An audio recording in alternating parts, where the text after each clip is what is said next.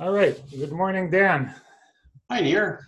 Hi, this is Nir Isakovich. I'm the director of the Applied Ethics Center at UMass in Boston, and this is our podcast, Ethics in Action. And my guest this morning is my friend and colleague, Dan Feldman. Dan is the senior research associate at the center and is currently the CTO at TouchPlan. Dan has had a long and illustrious career in technology, recently in Kayak, where he was vice president, and before that at Hewlett Packard and many other companies before, and is the rare animal who is both a technical genius and very adept at the history of science and philosophy. So Dan, welcome and thank you for being with me and bearing with some of our questions. And we are specifically going to talk about superintelligence and the coming tyranny of our robot overlords, which before Corona hit us and before the anxieties about COVID-19 took over our routines and imagination, was a favorite rising anxiety on the horizon. So Dan, maybe we can start by asking you to say a few words about what the worries were about superintelligence as you understand them, how they have to do with artificial intelligence, and we can take it from there. Yeah. So I don't think the worries have gone away. I think they've just been the amount of attention being paid to them has been eclipsed by the current anxieties.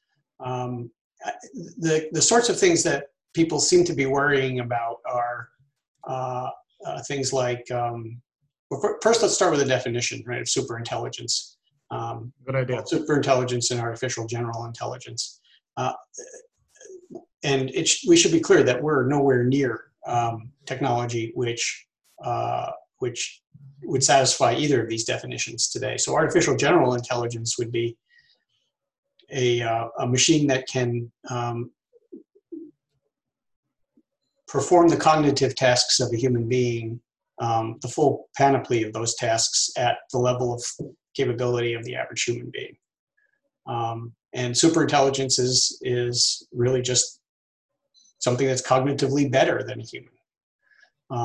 And by implication in all cognitive fields. And the scary scenario is the intelligence explosion, where the machine has now become smart enough and is as capable at creating machines as we are, in fact, more so. And so it starts creating more machines that then have to somehow negotiate their relationship with us as humans. And there are, fears that they'll have their own agendas, and those agendas will be malign with respect to human beings. There are theories that, well, why wouldn't they be as indifferent to us as we are to insect species, for instance, and as opposed to maliciously trying to dominate ant colonies. So if artificial general intelligence, as it were, is the first step in that ladder of anxiety, how far are we from that with existing technologies? How far is that worry? Well, I think it's, practically speaking, it's really quite far. Although it's difficult to discount innovations and breakthroughs that by definition aren't anticipatable. But if you look at today's technology, it's not great, right? We have a relatively limited set of tools, specifically around statistical machine learning, and even more specifically around artificial neural networks, and yet more specifically around multiple hidden layer artificial neural networks that allow us now to emulate human performance and sometimes exceed it in very specific ways at very specific tasks, at a variety of things that no one thought practical or to be on the near-term practical horizon as recently as 15 or 20 years ago. But it's all very narrow. Right? So we're sort of getting decent at recognizing human speech, and we're sort of getting decent at recognizing human faces. And clearly machines can be built to play games pretty effectively. But historically, the ability to play a game, to win a chess game, for instance, hasn't really been a good predictor of the full scope intelligence that people are anticipating or worrying about or perseverating on in various literatures, whether it's the scientific literature or the science fiction literature or the popular press.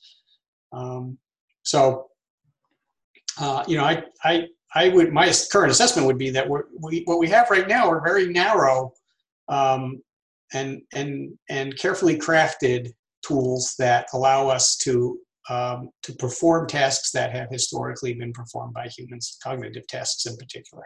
So is it, from the layman's perspective, would it be accurate to say that different AIs are essentially adept at performing very narrow, different tasks, but to move to anything like artificial general intelligence or certainly super intelligence, what is completely not on the horizon is some kind of coordinating function, which isn't there, that would bring all of these together in some sort of orchestrated fashion in one algorithm or in one AI?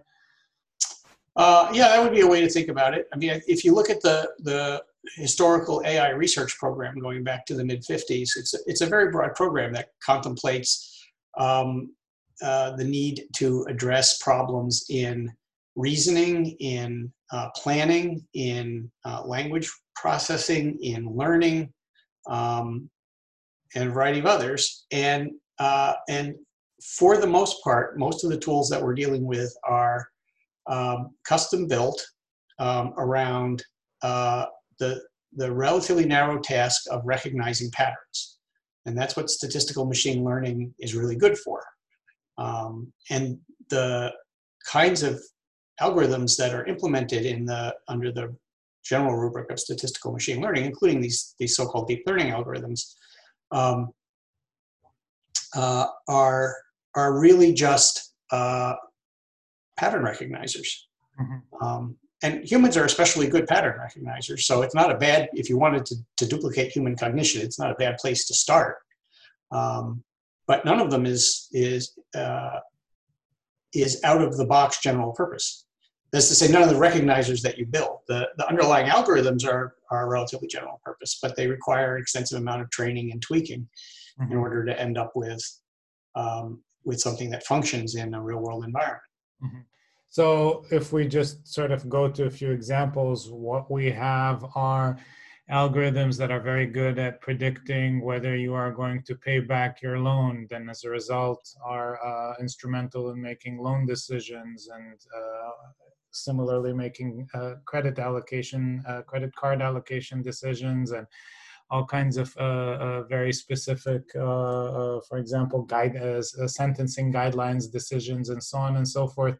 So we have these operating in a variety of areas. So what is it that brings people like Elon Musk or Stephen Hawking or Nick Bostrom, the Oxford philosophers, to worry so much that I mean, it almost seems like there's a evolutionary leap somewhere hiding between those discrete abilities that are already functioning pretty widely in the economy and this thought of artificial general intelligence or super intelligence. Is that just a sort of failure of the imagination to see that there can be discrete abilities that don't morph, don't evolve into a general ability, or is there some sort of technological basis for their concerns?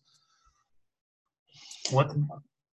Well, I think I think it's maybe an overactive imagination rather than a failure of imagination, and I think it's based on. I mean, it's difficult to speak for any of these people, but I think it's based on a projection into the future of technical advancements that have happened historically in computing that may not be at all justified. So if you look at the growth in computing over the last 40 years, what you see is machines that for the same amount of money are on the order of 10 million times faster, more power efficient than they were in the beginning of the microprocessor era. Mm-hmm. And that's a phenomenal growth curve. And it's what's allowed us to get where we are today. It's the fact that it's persisted for so long has been really remarkable. If you think about other technologies that we're all familiar with that have been transformative for society. So I'm not suggesting that what's being developed today is not in some fundamental way going to really change how we are as an economy and as a society. But you look at railroads or automobiles, and none of them is 10 million times better than it was at the beginning by any measure. But does it really require 10 million? I mean, so I think the layman's argument on anxiety is, again, we now, with the iPhones, have in our pockets the computing power that it took to send spaceships to the moon in the 60s. Well, far more than the computing power that it took to do that, right? So why wouldn't these discrete algorithms that are better at facial recognition or identifying tumors than we are now, or predicting recidivism or what have you, or I guess the capabilities are still underdeveloped, to put it mildly. But why wouldn't these discrete algorithms then follow a similar kind of curve and grow into some kind of general capability in a similar time span of 40, 50, 60 years? Or is that a qualitatively different kind of growth? From the iPhone and from credit allocation to general intelligence, are those even similar kinds of growths? Sure, they could be. I think that if you took the kind of creativity that's been applied to those problem spaces and you went after the rest of the AI agenda, you know. But underlying all that is the assumption, and this is where I think there's this over-imagination, if you will. There's this assumption that you're going to that we're going to continue to see the kind of growth in computing capability that we have seen historically. And the evidence is that the hardware is not going to be doing that anymore. Mm-hmm. So the kind of two fundamental scaling phenomena that we've seen in semiconductor technologies, something that's been called Moore's Law, and everybody's pretty familiar with the idea, at least, which is that, you know, on a very regular basis, every 18 months or so, the amount of transistors on a silicon chip doubles, and for the same area, right? It gets denser and it requires the same amount of power, and then Dennard scaling, which talks about the relationship between density and power in memory chips.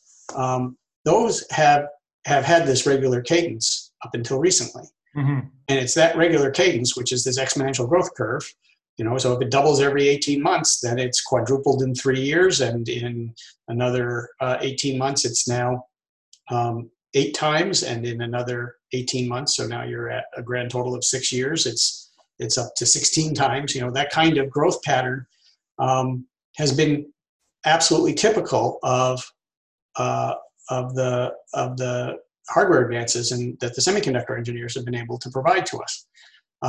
There's plenty of evidence that that's pretty much over, both in terms of Dennard scaling and in terms of Moore's Law, which was never a natural law, right? And one of the confusions that people can fall into is that because it's been called Moore's Law, that it's somehow a law of physics, like, you know, Newton's laws of gravity or something.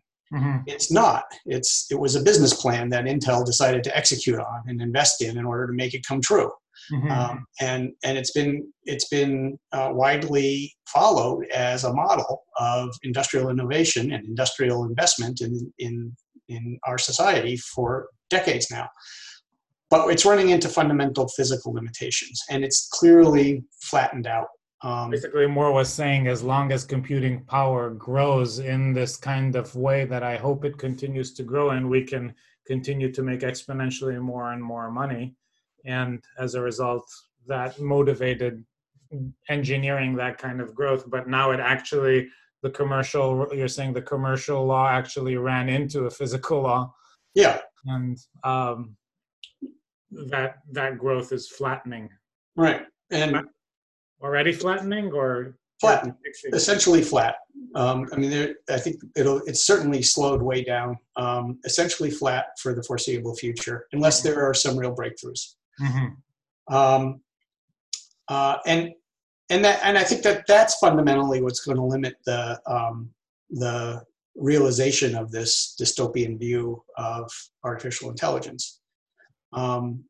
But let me ask you something which I don't completely get. Even if you theoretically abstract from the limitations of computing power and from the flattening of Moore's law and so on and so forth, even if computing power was to grow exponentially and continue growing exponentially, and memory capabilities will continue to grow exponentially, wouldn't that just mean that the narrow abilities that you spoke of earlier would get exponentially better as opposed to a coordinated ability emerging? That there seems to be some sort of leap there from very powerful narrow abilities to an emergent general abilities, and the emergent general ability doesn't necessarily seem connected to growth in computing power. So let's sort of separate emergence for a second.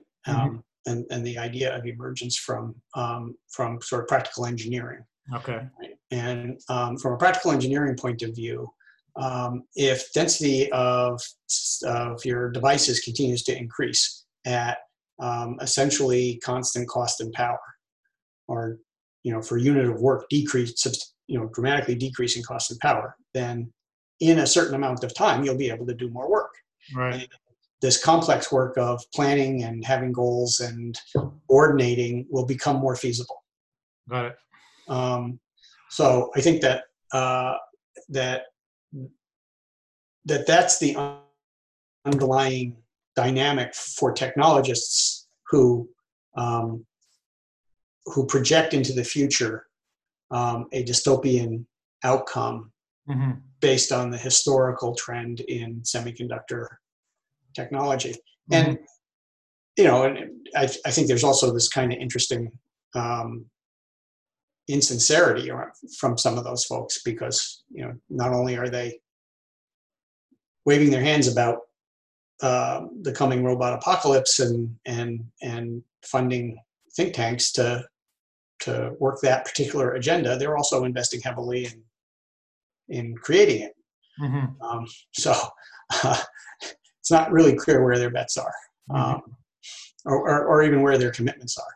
I think in the end, their commitments are to the thing that makes them the wealthiest. But is there sort of a analogy to evolution, that at some point there's a sort of, with enough computing power, at some point there's a random variation that will emerge that will allow the discrete impressive tasks to become coordinated? I guess that's the one step. Yeah, so don't get. Right. Yeah, so I guess there's two ways to think about that. One is there selective pressure going on in the ecosystem that creates these technologies, that drives them in any particular direction? And the other is, if you have sufficiently powerful digital computing devices interconnected in a way with the right kinds of communication capabilities at the right speed, with the right total bandwidth, with the right controls around access and security, could a capability to plan and create goals and strive to achieve them emerge sui generis from that. And well, I think that that's possible. I think it's highly unlikely. Even with the technology in place. Yeah, because most of what we're doing with our computing devices is building ways to keep them from talking to each other. I mean, we want to control the way they talk to each other. They're very, yes, there's the net out there, and you can, go get information from anywhere you want, whether that information is, in the form of a first run movie, or it's a database of all the books that have ever been published, or Census Bureau statistics, or whatever it is. The World Wide Web has made it possible for us to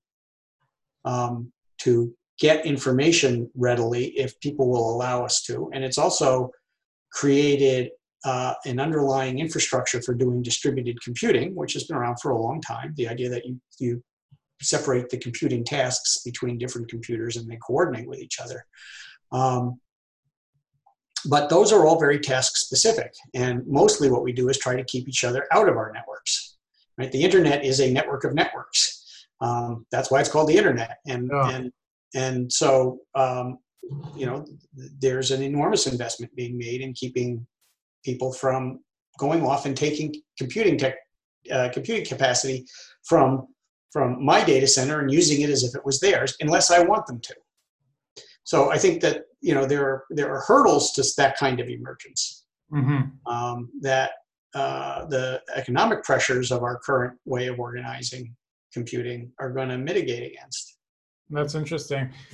You and I have both read materials and talked about the fact that the Chinese, for example, especially in the areas of some of the military technologies, have more of a focus on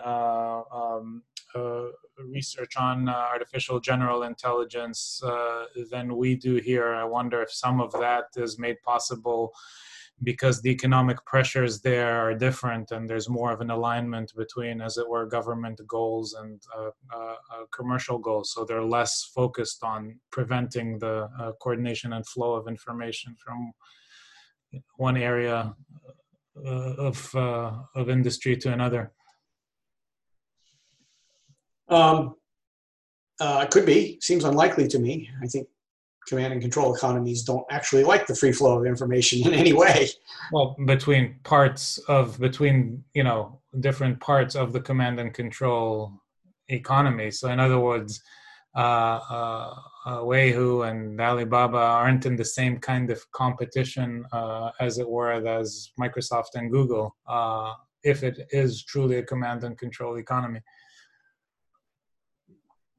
I'm sorry, you're saying that.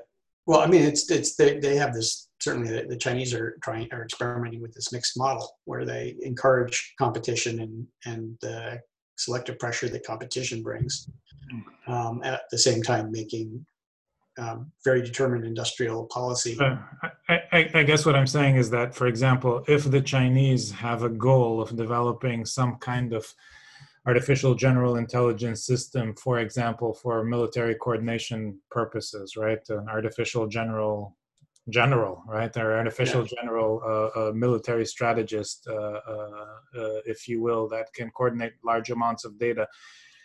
One problem to do that here would be that the different commercial companies that would be involved have an interest in competing with each other and preventing information from each other, right? And preventing data flow from each other. And that would be less the case, if I'm understanding correctly, in a Chinese model. So if part of what you're saying is that under open market conditions, under classical open market conditions, one hurdle to the development of a super intelligence or artificial general intelligence would be the segregation of information, because you don't want to lose money to your competitors. In a different economic model, there would be less of that. Perhaps. I mean, the United States government has been pretty adept at making investments and arranging incentives so that if there's a major policy objective that needs to be met by steering innovative innovative energies, that they figure out how to do that. an example would be the National Nuclear Stewardship Program, which is our alternative to blowing up actual nuclear bombs. And that's really driving a huge chunk of the work in traditional computational supercomputing. And the government coffers have a real impact on the behavior of major industry players like Intel and Hewlett Packard Enterprise, and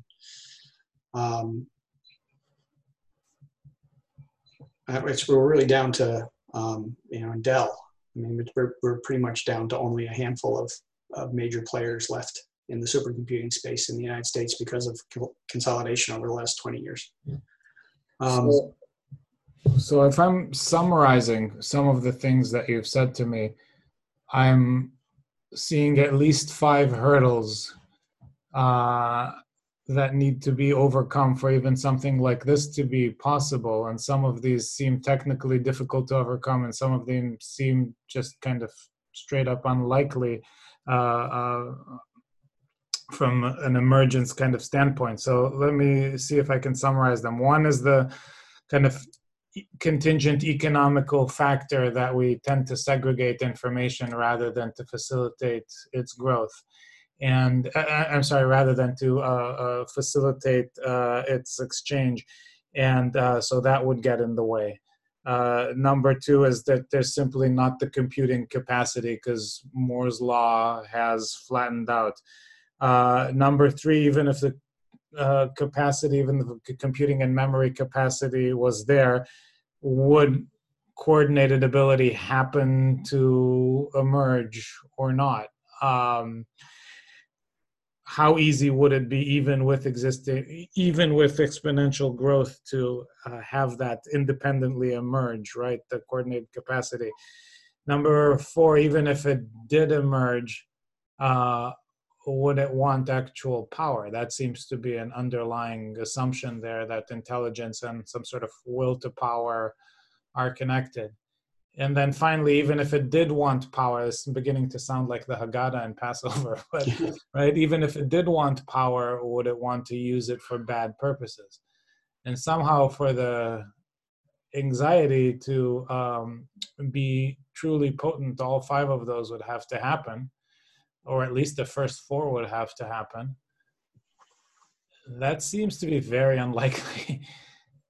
Yeah, again, barring breakthroughs, right? So if it became easy and cheap because of quantum computing or optical computing or biological computing. So say more about that, because that was going to be the next question. So zooming in on one of these 5 changes that needs to take place for superintelligence to emerge, what are the technical breakthroughs that potential technical breakthroughs that catch your attention for the emergence of AGI or superintelligence? Well, I think that quantum, biological, what? Yeah, the quantum, optical, biological trio are really fundamentally different ways of approaching computing. What we think of as today as electronic digital computing. Mm-hmm. There are sort of intermediate technologies. Say a little bit about what those are from a layperson's understanding level like myself, and then how they could be game changers in the AGI space. Well, I'll do my best. The idea behind quantum computing, the thing that makes it so powerful, is that the computer, the computational device, is in more than one state concurrently. So one of the big problems with, for instance, breaking advanced ciphers, the kinds of code that protects much of our current economy from malicious hacking, it requires, if you're going to break it, you have to run a lot of calculations, and you have to run them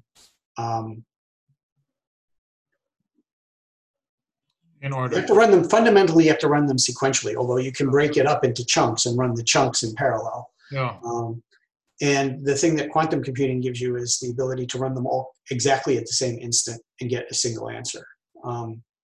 And that terrifies the cybersecurity folks, rightly so, and the defense folks. But as we always do with military technologies in particular, we'll continue to develop them because we're concerned somebody else might. Okay. So there's kind of an arms race mentality going on around quantum computing, I think. Optical computing is just recognizes that light goes faster than electrons, and so if you can duplicate the kinds of devices that we do make with silicon and that transport electrons around, then you can get something that's substantially faster. And then, which then opens up, the opportunity for at least another step in the evolution of these kinds of technologies. And then the final one, the biological computing,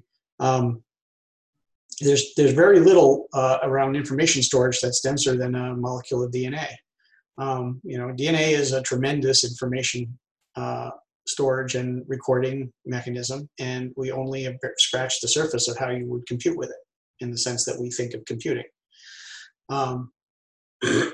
So again, I mean, it offers the opportunity for complexity that we can't currently build ourselves, but you could imagine evolving. It offers the opportunity for density that we can't currently build ourselves. So those things could be transformative for the possibilities of what could be implemented. And it's not deterministic, right? It doesn't. The fact that you have them doesn't determine the outcome. Yeah. And your sense is that their stage of development at this point is so embryonic that it just seems premature to worry what will come of them and what they will be capable of doing. Yeah. There's a long way to go for all of them before you have practical devices that are economically competitive with what we can do today with mass-produced silicon. Are there striking applications that we know of any of these yet, or are all of them at kind of theoretical research stages? Well, optical is certainly widespread in our broadband telecommunications network. So it's not a completely uninvested in, undeveloped technology. Mm-hmm. And optical data transmission inside the data center or even within the computer is practical today. To actually compute with optics is not really well developed yet. Quantum is more developed in the sense that people are building practical devices that can solve problems at a scale which are difficult for mainstream traditional semiconductor-based computing to do. But they're very narrow applications. They're very special purpose. They're things like cryptography. And how you generalize from that. What's the point? I mean, I can imagine as an engineer, I can imagine that there's a place for an optical computer in a sophisticated system that has lots of capabilities. It's just not clear to me what that place is. Yeah. If you were designing a brain, right. Truly a brain, not just this, metaphor we throw around for computing as somehow a brain. But if you were truly designing a brain, is there a place for this optical device, and how many of them would you need? And, could you make them small enough to be practical or cool them, or right now they operate at near zero, absolute zero, right? They require all kinds of infrastructure. Very reminiscent of what, big, large scale computing looked like 60 or 70 years ago. And on the biological side, I think people are doing, there is very early days of being able to produce reliable devices that function the way we think thought functions, or at least the way we emulate thought with our digital devices. Yeah. But nobody understands how the human brain works, certainly. Right. Lots of clues, but they're a long ways away from duplicating that. So what you're going to get that's going to appear to behave like a human, at least in subdomains, is going to be implemented in a radically different way than our intrinsic biology does. Yeah. I mean, again, I can't help but think that there's two orders of questions here. even if all of these agendas turn out to be as promising as people hope they will be, the optical and biological and the quantum, they seem to solve the Moore's law flattening out kind of problem, right? So all of Potentially they do. right, potentially they do, right? So all of a sudden there's a lot more computing power on the table, but that still doesn't tell us anything. As you were saying correctly, is the case as well with our brains. That still doesn't tell us anything about how intentions, wills, and desires emerge from computing power. Just like we're somewhat still, not somewhat, still struggling with, understanding how consciousness emerges from our own organic matter. Seems to be a parallel question there, and there seems to be, I guess that's what I meant earlier with a failure of imagination, the assumption that if will, desire, and intention emerged from our organic gray matter, it must emerge also from superior computing power made possible by whatever this trio of technology actually materializes, if any. That seems to be just a sort of, I guess I don't get what grounds that leap. Yeah, I don't think anything does. I think it's pure fantasy. Yeah. So let me then ask you, as a thoughtful and very historically grounded technologist, then, if it's not super intelligence that keeps you up at night and AGI that keeps you up at night in terms of technology's malign influence, what does? Well, I think that the kinds of things that I'm concerned about, and that you and I have discussed in various venues, are the way that we become as humans because of the capabilities that the technology provides and the social structures and economic structures that we engage. The values that are embedded in those social phenomena. So, for instance, computers are getting pretty good at recommending things to you. You go to any online store these days, and there's a machine learning algorithm that's trying to figure out what pattern you match. It's you bought these 6 books, so you're likely to like this 7th. You watch these 6 movies, you're likely to enjoy watching this 7th movie. And they do that even without you having to provide feedback. It's simply watching the pattern of what you buy, what you're willing to pay for. And so we're getting to a place where you're going to more and more expect that the world is organized to meet your needs in that very specific way. Why isn't the restaurant anticipating what you're going to order and making sure they have it on the menu for you? Or whatever. And that, I think, exacerbates and accelerates and accentuates a certain kind of narcissism that's substantially different from what we would have said even 100 years ago was valuable in humans. And then on sort of complementing that, the kinds of technologies that you talked about earlier around practical day-to-day judgments around sentencing or hiring and firing or creditworthiness that are getting made over and over again now, that are getting pushed into algorithms because the algorithms are arguably more reliable than humans. Now, they could be flawed, and there's certainly a lot of anxiety and work done at the level of, they're intrinsically unfair. The facial recognition algorithms can't see Black people. They do worse with women. I mean, there's all kinds of technical problems that people find in the implementations, but ultimately those can be fixed. And as you and I have discussed, it's perfectly reasonable to expect that they will be, because it's better for the people who are producing these capabilities if they are fixed. And so as they become more reliable than people, there's going to be less and less incentive for people to be doing those jobs. And it's going to be easier to substitute a machine for those jobs. And if you do that, then we as individuals in society have fewer and fewer opportunities to learn how to make those judgments ourselves. We have fewer and fewer opportunities to practice judgment and to become good judges of things. And so, the thing that provokes my anxiety is a world of amoral, that is to say, folks who are not grounded in any particular moral sense because they haven't had to make moral judgments, and narcissists. A world of amoral narcissists is not going to be a fun place, unless it's just going to be a completely fun place, right? Are we hedonistically enabled by these technologies, and maybe there's something out there that keeps us from harming each other, even if that's what we think is fun.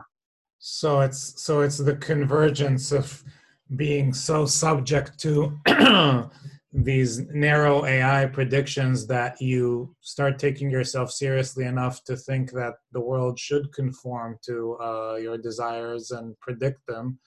It's the convergence of that and what the deterioration and the atrophying of our moral, practical judgment skills that comes from the fact that we need to make less and less of them in various discrete areas that combines into this perfect storm. And in some ways, this is the dystopian view of what happens under circumstances where 30, 40, 50% of work is replaced over the next 2 generations. But wouldn't you think that just as technology, sort of de-skills us and sends us whirling into narcissism, that there could be a technological solution for reskilling us and morally educating us? Well, I think that that there's a naive version of the de-skilling argument, which is the most common one, which is simply that, well, if you replace human labor with machine labor, then something is lost, and that's intrinsically bad. And there's a counter argument that says, well, no, if you don't have to operate the loom yourself anymore, then if not that specific worker, then society as a whole has the opportunity to do something that's more value adding than that, or at least more satisfying to the individual than that. Yeah. All the loom workers can march proudly to the sunlit uplands. Yeah. And the reality, of course, is that it's nowhere near that smooth a track. And people get hurt along the way, and get lost along the way, and get abandoned along the way. And that's the horror that people associate with industrial revolutions of any sort. Either the first or second in this country, or this third one that we're in the middle of right now. But at the end, were people's lives better? I think inarguably so. Right? That we've gotten through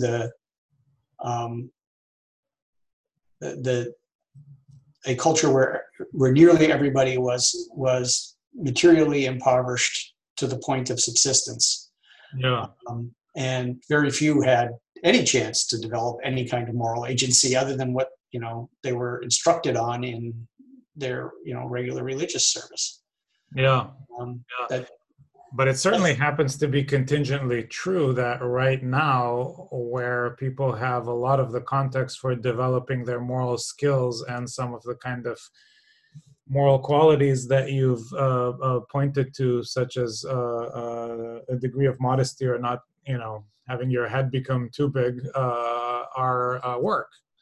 And the interactions that happen around work. So at the very least, what sort of behooves us to be thinking about, if work gradually recedes, what are the alternative contexts where we develop these skills, if we assume that having them is good and losing them is bad. That's less dramatic than the anxiety about, the Blade Runner intelligent robots. But in some way, that's already here, if I'm understanding you correctly. Yeah, I think we see it every day. Some aspects of it every day. I mean, what aspects of it are you seeing? Well, there's a pervasive sense of entitlement. There's a pervasive discounting of expertise, right? The belief that because I have access to lots of information, I am as good at making judgments about medical matters or issues of nuclear war as people who have made a career out of studying them. Yeah. Which is an argument that a scholar named Tom Nichols makes in a book called The Death of Expertise. Mm-hmm. And that our current president makes when deciding how to treat his fear, fundamentally his fear that he was exposed to COVID-19. Yep. Right. It certainly is all around us. This wealth does seem to lead to decadence in one way or another, and we're a very wealthy civilization. It's yeah. Even the people who are aggrieved and angry and marching in the street and are experiencing physical well-being or the opportunity for physical well-being that's far superior to what they could have expected 100 years ago, let alone historically over the span of the species. Yeah. So if one could put a kind of headline on it, rather than the big explosion of the robot overlords, your worries are more in the death of 1,000 cuts kind of neighborhood. Yeah, I think that's fair. Well, I know I have to let you go in a few minutes, but this has been really great, Dan. Thank you very much, and I'm very excited that we're going to continue having these conversations off camera. Okay, thank you. Been a pleasure. All right, I'll talk to you soon. Bye-bye.